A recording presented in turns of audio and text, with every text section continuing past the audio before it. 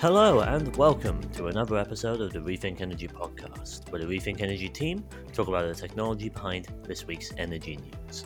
I'm your host for today, Connor Watts, our automotive and battery analyst, and I'm joined yet again by our editor and hydrogen analyst, Bogdan Avramutin. Hi, Connor. Thank you. And I'm joined again by our solar analyst, Andreas Fontenot. Good morning. Well, this week we're going to talk about the support for nuclear coming out of COP28 and what that may mean for the future of the industry amidst renewables, which continue to fall in price while nuclear does not. We're going to talk briefly about our new solar module price report and how price components within the solar industry are going to evolve in price in the coming year under increasing efficiencies. And finally, we're going to touch on the IRA's long-awaited policy guidance as released by the US Treasury last Friday and what this means for the battery industry and companies operating within it. These are a selection of stories from our weekly issue, published Wednesday. To find this, you go to rethinkresearch.biz, that's .biz, you hit energy and you're there. Anyways, let's just get on ahead. Bogdan, Yes. this COP28, I've mostly seen negative things coming out of it, other than the loss and damage fund progress. Nuclear, what exactly has happened here, and what can we expect to see from it?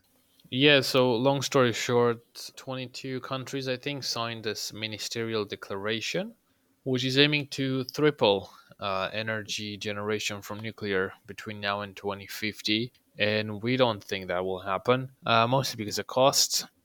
I went through the declaration itself. It's mostly vague statements of intent, mostly aimed at increasing investment behind nuclear, promoting it, promoting technological advancements, things like that. So it's not clear cut targets. It's all a bit of big talk essentially, but it gave me the excuse to kind of look into nuclear, which is something that we do cover from time to time and we keep tabs on. The thing with nuclear is, like I said, it's too expensive. The current nuclear capacity installed today in the world is quite old, so it takes a lot of money to refurbish it and to keep it going to 2050. So that's a bit of a money sink when it comes to efforts put into nuclear. And then when you're looking at the kind of new emerging technologies, you're talking mostly SMRs, small modular reactors, which are meant to be smaller in size and capacity. They are built somewhere in a factory and they just get transported and then installed wherever the energy needs to be generated. So they differ from the typical nuclear plants in that aspect. They'll be safer, they'll be more efficient, but like I said, they're small in capacity. But they're extremely expensive, and they've been hit really hard by inflation in the last couple of years. So a lot of American companies, SMR companies, are struggling to get off the ground. SMRs are usually around, what, a couple hundred megawatts, if I remember Yeah, correctly, 300. whereas large nuclear plants tend to be a couple gigawatts on the Yeah, higher end, right? pretty much. You're looking at 300 megawatts electric, a bit more thermal for an SMR, whereas Hmm. nuclear plants can be a couple of gigawatts in size, in capacity, yes. We should say that basically everything has been hit by inflation with regards to the renewable energy industry. Well, with the weird exception of battery materials, which is nice for me. SMRs haven't also had the compounding effect of increasing efficiencies to kind of negate that increase. And so it's taking too long to commercialize. What are the kind of commercialization timelines for SMR companies as of right now? I've seen a lot of delays, particularly I think NewScale was one of the most recent ones. Yeah, NewScale is the big one from the US. They had a project that essentially was supposed to cost 5.3 billion, and it jumped to 9.3 billion after the COVID inflation. 80%. Yeah, Nice. so that's a huge jump. The IRA is pumping some money into nuclear. They have about 370 billion aimed at refurbishing old plants. So again, this just kind of gives an idea of the scale of investment required by nuclear to even just be supported to kind of like keep the capacity that's online today going essentially. So what are we saying nuclear is going to do? I believe it was roughly double Yeah, just you'll as opposed to triple. yeah would fail to just about double, so it'd be just under uh, maybe like 1.8 times what it is today and something like that. And most of that will come from China because China is keen on on building more and probably will to help decarbonize by Well, as I 2060. said, that'll be its way of replacing its massive coal fleet, won't it? Yeah. What are the odds that this is just effectively something that's been pushed through by a nuclear lobby at COP28? Because this seems like the COP of the incumbent technologies, as it were, with it being hosted by the UAE and them pushing the fossil fuel side of things. I've seen reports of companies and delegates attending COP28 just to make fossil fuel supply and kind of demand deals, offtake agreements almost. Yeah, I mean, I don't think it was the work of a lobby group because, like I said, it was signed by 22 countries and their governments. But I think that's where the problem actually is. I think a lot of governments are a bit confused when it comes to the energy transition because, as we know from the example from back here from the UK, they don't really have science degrees or anything like that, so they rely on a lot of people whispering what to do in their ears, and it's only fair to expect them to get confused at times. I think it's mostly countries want to, especially the countries that utilize nuclear today, they want to basically keep all options open and invest a bit into everything instead of doubling down on wind, solar, depending on their location. So you're finding it's mainly kind of nuclear incumbents that are invested in keeping nuclear afloat, as it were. Yeah, pretty much. I mean, I included a map of like all the countries that signed the declaration. I included that in the article, and yeah, it's mostly Eastern European, bloc Eastern and Central European. They're already utilizing nuclear today. France, the US, so your usual suspects. Very interesting. Well, even with that level of support, if we're not expecting too much of an increase, then, well, what does that really mean for the nuclear industry then? You think it's always been an industry that's been heavily, heavily supported by government subsidies. Is that a complete and utter necessity for it to continue in its current form, or at all?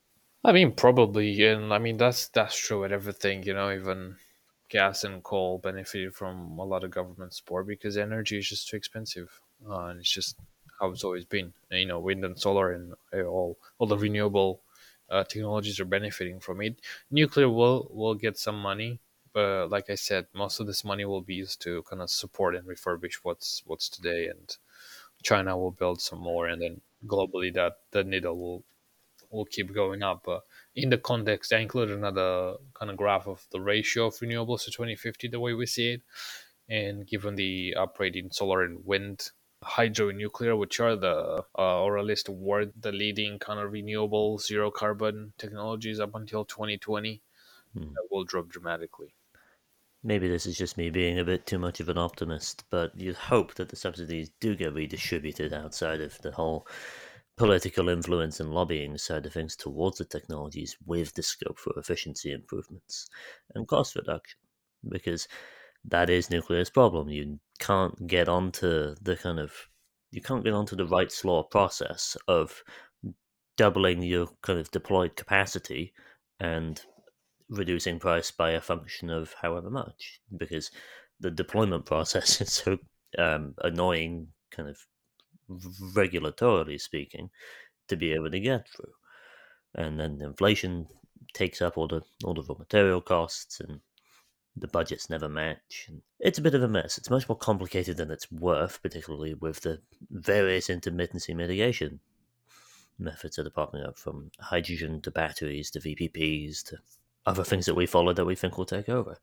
I feel like Hopefully, there's sense something prevails. a bit strange about these Western LCOE figures of like $100 per megawatt hour. Because just in the sense that I'm sure that's not the same number in China or Russia. Like I'm sure it's cheaper there, right? Nuclear. It will be, yeah, Hmm. but So that'll like, just be based on kind of raw material costs. If we did it in, okay, I see. if there was a way to convert the 100 megawatt hour to a purchasing power parity conversion, then it would be roughly similar. Oh, okay. But it's a currency thing, isn't it? In part, it's a Hmm. currency and kind of local cost. Um, Pay one third as Regardless. much, get as one third as much in your salary. Anyways, let's move on. Andres, solar module price report. Let's not go into any numbers, but how? Okay, so what does it cover? Well, there actually are a couple of numbers in the issue, but you can read them if you want to, dear listener. So, what it goes into real detail on are really the subjects I was already quite familiar with, which is polysilicon. I mean, that's just rather easy to cover. High purity quartz, silver paste, and wafer technology, including crucibles, and as well as just an overview of the market share of different cell technologies, because you have to know that and how powerful they're going to be in terms of efficiency to know how much cost you pay, how many dollars you pay per kilowatt of solar panels from now through to 2040. That's the report. Is what will a solar module cost for the next 17 years, and exactly why. Now, the report doesn't actually go in. Well, that was 17 as opposed to 70. Oh yes, Just 17 1 through 7. to 2040. Yes. Although I'm starting to wonder if you could just keep drawing the same downward trend for 70 years as well, because one of the things I found in this report, just for starters, is that there's this constant reduction in wafer thickness, also diamond wire thickness, which also reduces kerf losses when you're cutting the wafers out of the ingots from the Czochralski process. And so the usage rate of polysilicon just goes down and down and down constantly, quite dramatically, I think more than halving even before you get into perovskites. And what that means is actually we actually have overcapacity now, even for the demand of polysilicon in like 2035. And that's with a fairly aggressive forecast of like 1,300 gigawatts installed in the mid-30s each year. And even then, there's polysilicon overcapacity. Yeah, even right now, like the Chinese just went mad.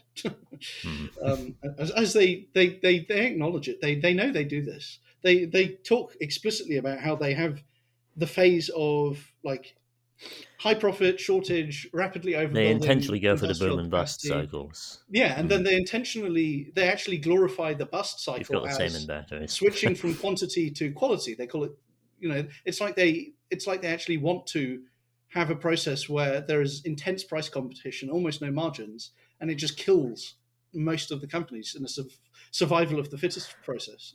In a weird way, that's very capitalist. It's very you just allow the most inefficient companies to die off in an artificially created kind of ecosystem of low oxygen, as it were. Very interesting. Yeah. Do continue. Well, I mean, I don't want to spill too many of the crown jewels here, because probably the biggest part of this report, I don't know if it should have been, but it ended up being analyzing high purity quartz supplies, but also the demand and how that turns out in terms of crucibles and crucible size, because there's some interesting details in here about the fact that your typical G12 wafer, and if it's not typical of the industry yet, it will be, is 220 millimeters side length square. And so you can actually do some calculations about how many of those squares you can fit into a 28-inch crucible, which is the new fairly big size. And that is one source of another constant improvement in efficiency in like most of the supply chain, because they're making the crucibles bigger past a certain point, 28 inches to be specific. When you're melting the polysilicon in one of these huge Czochralski crucibles, if you make it much bigger than 28 inches diameter, you start to get convection currents, which basically ruins the monosilicon ingot. So they are now building superconducting magnetic fields, more powerful magnetic fields, to prevent the convection currents, and that allows the bigger crucibles, which allows cramming more squares per unit area. Like instead of cutting squares out of the circular cross section equal to 2/3 of the total area, and then having to refeed or discard the offcuts, it's more like 80% when you scale it up really big. And that's just one random, very quite technical example of an efficiency gain. There's just so many of these efficiency gains lurking in all these steps. And even if nothing else changed in the specific step-by-step manufacturing process of the solar module, and there are some elements that I don't really see much price change, like glass. I mean, we already know how to make glass, or like aluminum frames, or what? Well, there's a few like that. Like industrial silicon is very simple, so its cost I don't expect to change. Even if all of those stay exactly the same, at the cell level, the efficiency can still improve by a few percent, which makes everything else cheaper on a per kilowatt basis. And then you get perovskites, which of course rather sadly negates, in a sense, all of this detailed silicon work I wrote into it. But yeah, it's a fairly detailed report. There's a couple of topics that I'll have to return to actually add to it. The less It's an interesting incredibly things like detailed NVA. report with regards to price and such, and increasing efficiencies for the expectations up until the lifespan of kind of this scaling solar industry demands, right? So, And if there any are of the listeners are kind of involved within the solar supply chain in particular, this is a very, very important report with regards to efficiency gains and the effect on supply chain. yeah, it's got some details that you definitely won't get from other people. Exactly. We don't see anybody else looking into high purity quartz sand, for instance, or particularly crucibles and such. So, focusing on that, hopefully, it's of use to plenty of people. Moving on. So, the US Treasury has finally released guidance with regards to the Inflation Reduction Act's 30D subsidy guidance. That's the clean vehicle tax credit. And it means that a foreign entity of concern is any company either owned by or partially owned by 25% or more by a covered nation. That's China, Russia, Iran, or North Korea. In the raw material space, Russia's slightly relevant, but they're under heavy sanctions right now, so not really. This is effectively just anti-China policy, as mentioned, because North Korea and Iran surprisingly don't have the manufacturing capacity to make a dent in this industry. And what it means is a lot of the companies that have taken offtake agreements and technology licensing agreements are going to have to go back to the drawing board again and say, okay, well, this is what we can do. It's mostly just a rejiggering of internal agreements between companies that will be required. So companies like Ford or Tesla might have to go back to the drawing board. I've not been able to find anything specific on technology licensing agreements and IP, but that'll hopefully be kind of clarified within the next few weeks. The provenance rules were set to come in from next year of, I believe, 60% manufactured in the US or friendly countries to be eligible for subsidy, and 50% sourced in terms of the minerals from a friendly country. However, in and amongst that, you can't have more than 25% ownership of any Chinese companies. If we look at high nickel ternary batteries, that's NMC, NMCA, that sort of thing, you can broadly work with Japanese and South Korean companies with their existing supply chains, assuming that there's a free trade agreement with the US or a bilateral agreement that's already been signed in terms of eligibility for the IRA subsidies. But with LFP, that's a little bit more difficult because the IP is primarily Chinese, and as is the supply chains. There are a couple companies that are going to do very, very well out of this. I believe that there's a Canadian company called First Phosphate, which yesterday or the day before signed an MOU with Lithium Americas to potentially develop an LFP slash LMFP, which is adding manganese, cathode active material plant in the US. They have IP related to LFP batteries, which is rare amongst companies that aren't heavily influenced by China. And then there's Mitrachem. They have a partnership with GM. They already had a relatively large increase in stock price as a result of that deal recently, so I wouldn't recommend that bet. The general problem here, though, is going forwards, there's going to need to be an increase in the sourcing requirements, and they increase by 10% per year. This is likely to be delayed until 2026, until it actually matters and takes effect, because the US government is considering imposing a pause on the rules actually coming into effect and mattering for companies immediately. Thankfully, that's only going to be until 2026. From that point onwards, also this is only for the mineral sourcing requirements, not for the manufacturing. The 50% mineral sourcing requirements will likely come into effect from 2026. The manufacturing requirements will come in from next year. So companies that are still importing batteries from China will struggle to qualify for full subsidies. Ford is importing LFP batteries, I know that. Otherwise, a lot of companies are importing South Korean and Japanese batteries at the moment, which should be eligible. How this evolves is interesting, because when it comes to the high nickel ternary batteries, both the cobalt supply chains and the nickel supply chains, which are which are the two other significant value components within an NMC battery, are heavily indentured into the Chinese ownership. You'd struggle to find a nickel refinery in Indonesia, which is where most of the nickel in the world is being processed, that isn't owned by at least in part, by a Chinese company or using Chinese technology. It's a similar case with cobalt, because you have major players like CMOC in the DRC who are importing cobalt concentrate or cobalt sulfate into China to then be refined into higher purity battery grade stuff and to then be used in batteries. One very interesting part of this is that recycling is a good way to get around the provenance issue. From what I could tell from the text, it said that any batteries recycled in the US, it didn't say where the batteries had to come from. It could be Chinese batteries recycled in the US. I will have to check this, and I'll probably do another piece on this next week once I'm more certain. Is that batteries recycled in the US will count as provenance towards US made. So, will companies just import batteries, immediately crush them up, remake them with a small amount of material from the US, or that at least isn't owned by a Chinese company, to be able to get a 90% battery? No, because that's ridiculous.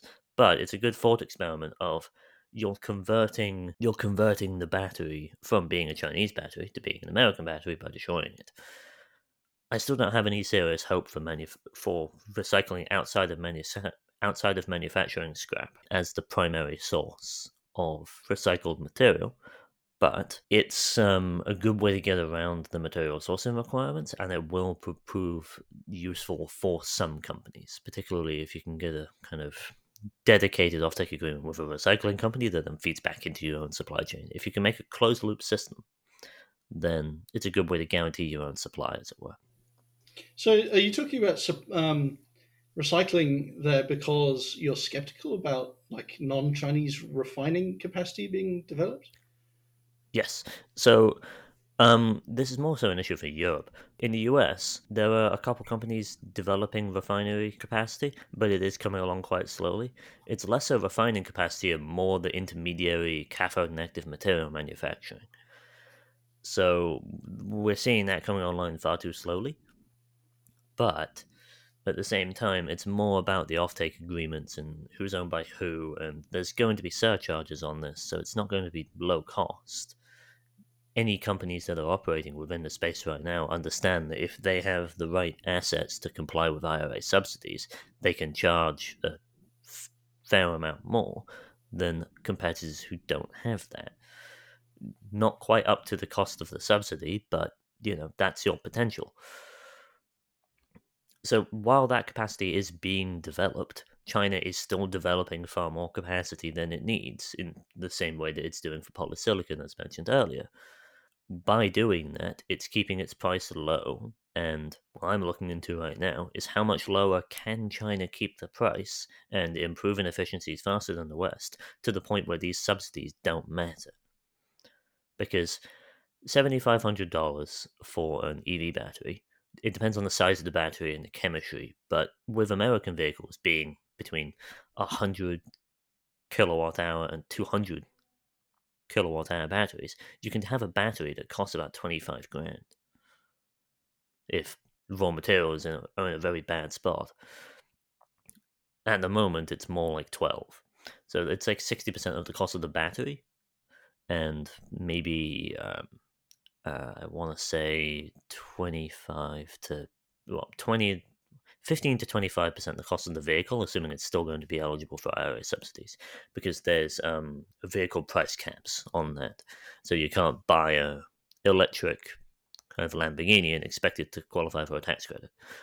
So there's a level at which, with regards to raw material prices and China outscaling the West in terms of manufacturing capacity, particularly in low-cost electric vehicles, and improving capacity in the more supply chain friendly stuff, where the subsidy isn't actually going to matter that much. Because at the same time, we're seeing companies in Europe producing the small, kind of mid-sized SUVs or compact cars, even, which seem to be a dying breed nowadays, particularly with EV manufacturers, and having batteries which cost less than the subsidy. Wow. Obviously, it doesn't apply in the EU because it's a US subsidy. But if the US follows, then we're into very interesting market dynamics in terms of EV pricing. So, what's the end verdict? Is this a? It sounds like it's an ambiguous situation in regards to keeping out China.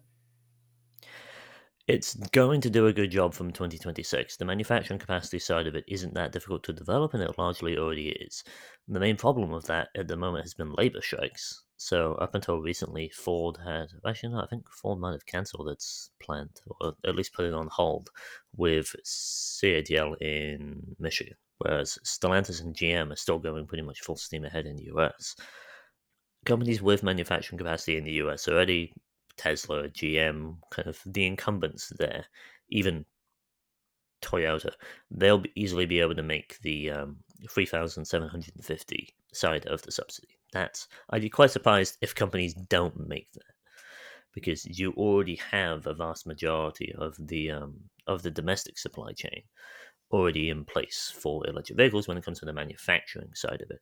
It's aluminium frames and electric motors. It's not that difficult, especially because there's lots of automatics in the US, if I remember right.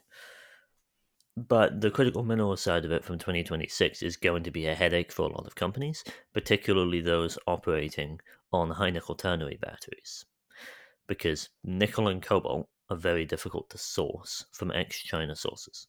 And the ex-China sources that exist know that they can charge higher. So there will be environmental surcharge, they'll probably call it, but it's an IRA surcharge because we can, additional cost. So they're increasing their profit margins with the help of the IRA because otherwise the resources wouldn't be being developed anyways. That's how they exist in the first place. And when you say ex-China, China itself doesn't like mine but it has all the refining. So you mean refined? Well, it mines all the graphite, but yes. Okay. So would Indonesia itself end up hosting refineries? Indonesia itself already does own refineries, but they're not owned Okay. by Indonesian companies, by and large. There's a Mhm. few, but there's significant Chinese ownership within the Indonesian nickel refineries.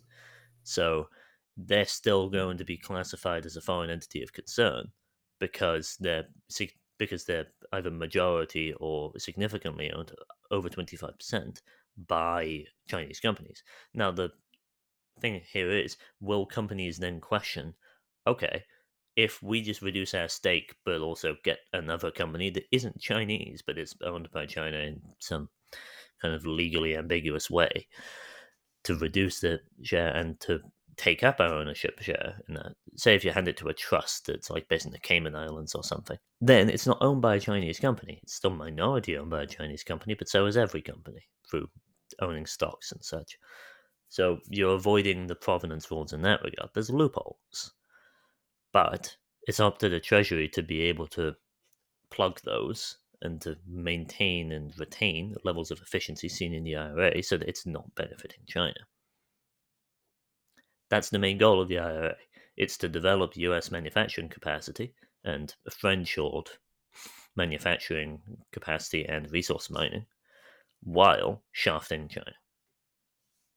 That is its modus operandi, and this guidance goes further to screwing China, even though there are loopholes which need to be filled. I believe Manchin's already kind of, I don't want to say raising the alarm because that's positive, but he's already like beating Sticking the the drum knife for. in? That's usually what I would think of with him. Um, no, he's looking to. This is one of the rare cases where I agree with him in that you need to be able to plug these loopholes so that China isn't properly benefiting from these if you want the US based manufacturing capacity and resource manufacturing capacity to properly increase. Hmm. Because otherwise, it's as if the subsidy doesn't exist because China also does it and they still outcompete you. Yeah. The US and Europe both know that they can't compete on price, naturally. So you have domestic subsidies, you have EV probes, you already have punitive tariffs on Chinese EVs, 27%, which is very, very high for a vehicle. That's like 7 or 8 grand minimum. But it's certainly not enough by itself, even. No, it isn't, I and would that's assume. where the IRA subsidies come in. Hmm. You have the punitive tariffs, and then you have the IRA subsidies. That's a minimum of like 15 grand of price difference between US vehicles and Chinese vehicles for the kind of middle to low income EV segment, which is sub 60 grand. That's 25% of the cost of the vehicle covered Yeah. by US intervention. For a free market country, that's a lot of government intervention. I But if it mean, works for the US, it'll work for the US. That's the main thing. India brought Will in it be this a result of 25% protectionism? tariff against Chinese cells and 40% against Chinese modules. And that was Hmm. just about enough to keep them out sort of halfway for a bit. But then the price just dropped. And I think that now it's like there isn't a tariff because it's just so cheap. The base price is so cheap. It's remarkable. That's what we need to look at. How Hmm. much will China increase its manufacturing capacity and how much will costs reduce to the point where, will these subsidies matter? We'll be keeping an eye on that regardless. So let's have a quick look at a couple of the short items from this week's issue. Something that I saw recently is that Russia's Nornickel is reportedly teaming up with some of its Chinese customers, because they don't have active tariffs on it, in developing catalysts for the new energy industry, which use palladium. Now, something that we touched on, I believe last week or the week before, is that Heraeus and another company were developing a ruthenium catalyst for the hydrogen industry that replaces platinum and palladium. What we're seeing effectively now is the people who are invested in palladium doing well, trying to find another industrial use case for it now that demand is falling off a cliff. For context, palladium just hit a 5-year low because a vast majority of its industrial demand comes from the catalytic converter industry and is related to internal combustion engine manufacture. Electric vehicles don't have those because they don't produce tailpipe emissions that need to be reduced so as to not completely and utterly ruin air quality. That's been quite bad for palladium by itself, but since platinum is cheaper and does functionally the same job, companies have already been shifting towards platinum as the primary catalyst within catalytic converters. This is a further. This has led to significant price falls in the metal because the jewelry sector also isn't doing very well in amongst high interest rates and such, as a result of financial markets. Of when you have high interest rates, you tend to go into more traditional assets such as bonds and such, as opposed to precious metals, which tend to do better in a low interest rate environment because you need to seek additional kind of alternative investments, as it were. So yeah, that's just a very interesting thing that I saw. Finally, shipping giant Maersk has ordered up to 10 very large ammonia characters from South Korea's Hyundai Sambo Heavy Industries. Bogdan, do you want to talk on that a little bit? Yeah, I mean, we know that we recently published a hydrogen transportation report, and ammonia is something that will benefit from the green hydrogen industry, that will decarbonize this way, and there'll be loads of it shipped around. So Merck is just ahead of the game, preparing for that. Very good to know. It's just nice to know that the shipping giants are actively trying to do something about the maritime kind of carbon problem, and ammonia, you said, is one of the better routes for them to be taking right now, correct? Yeah, I mean, this is ammonia carriers, right? So it's not Mm. the ships themselves won't burn the ammonia. They could, but this is not what Oh, we're talking right. So about. this is Just kind of shipping ammonia from point A to B, because there will be an increase in that, given that green ammonia will most likely be produced wherever the hydrogen is cheapest. So it's every LNG replacement and supplanting as opposed to shipping yeah, something emissions. like that, something like My that. okay. My apologies. Well, on that, and just the reminder that the LNG industry is quite rapidly going down the path. we'd like to thank you all for listening. We'll be back again next week for our final episode of the year, I believe. And I'd like to see you all then. So thank you all for listening.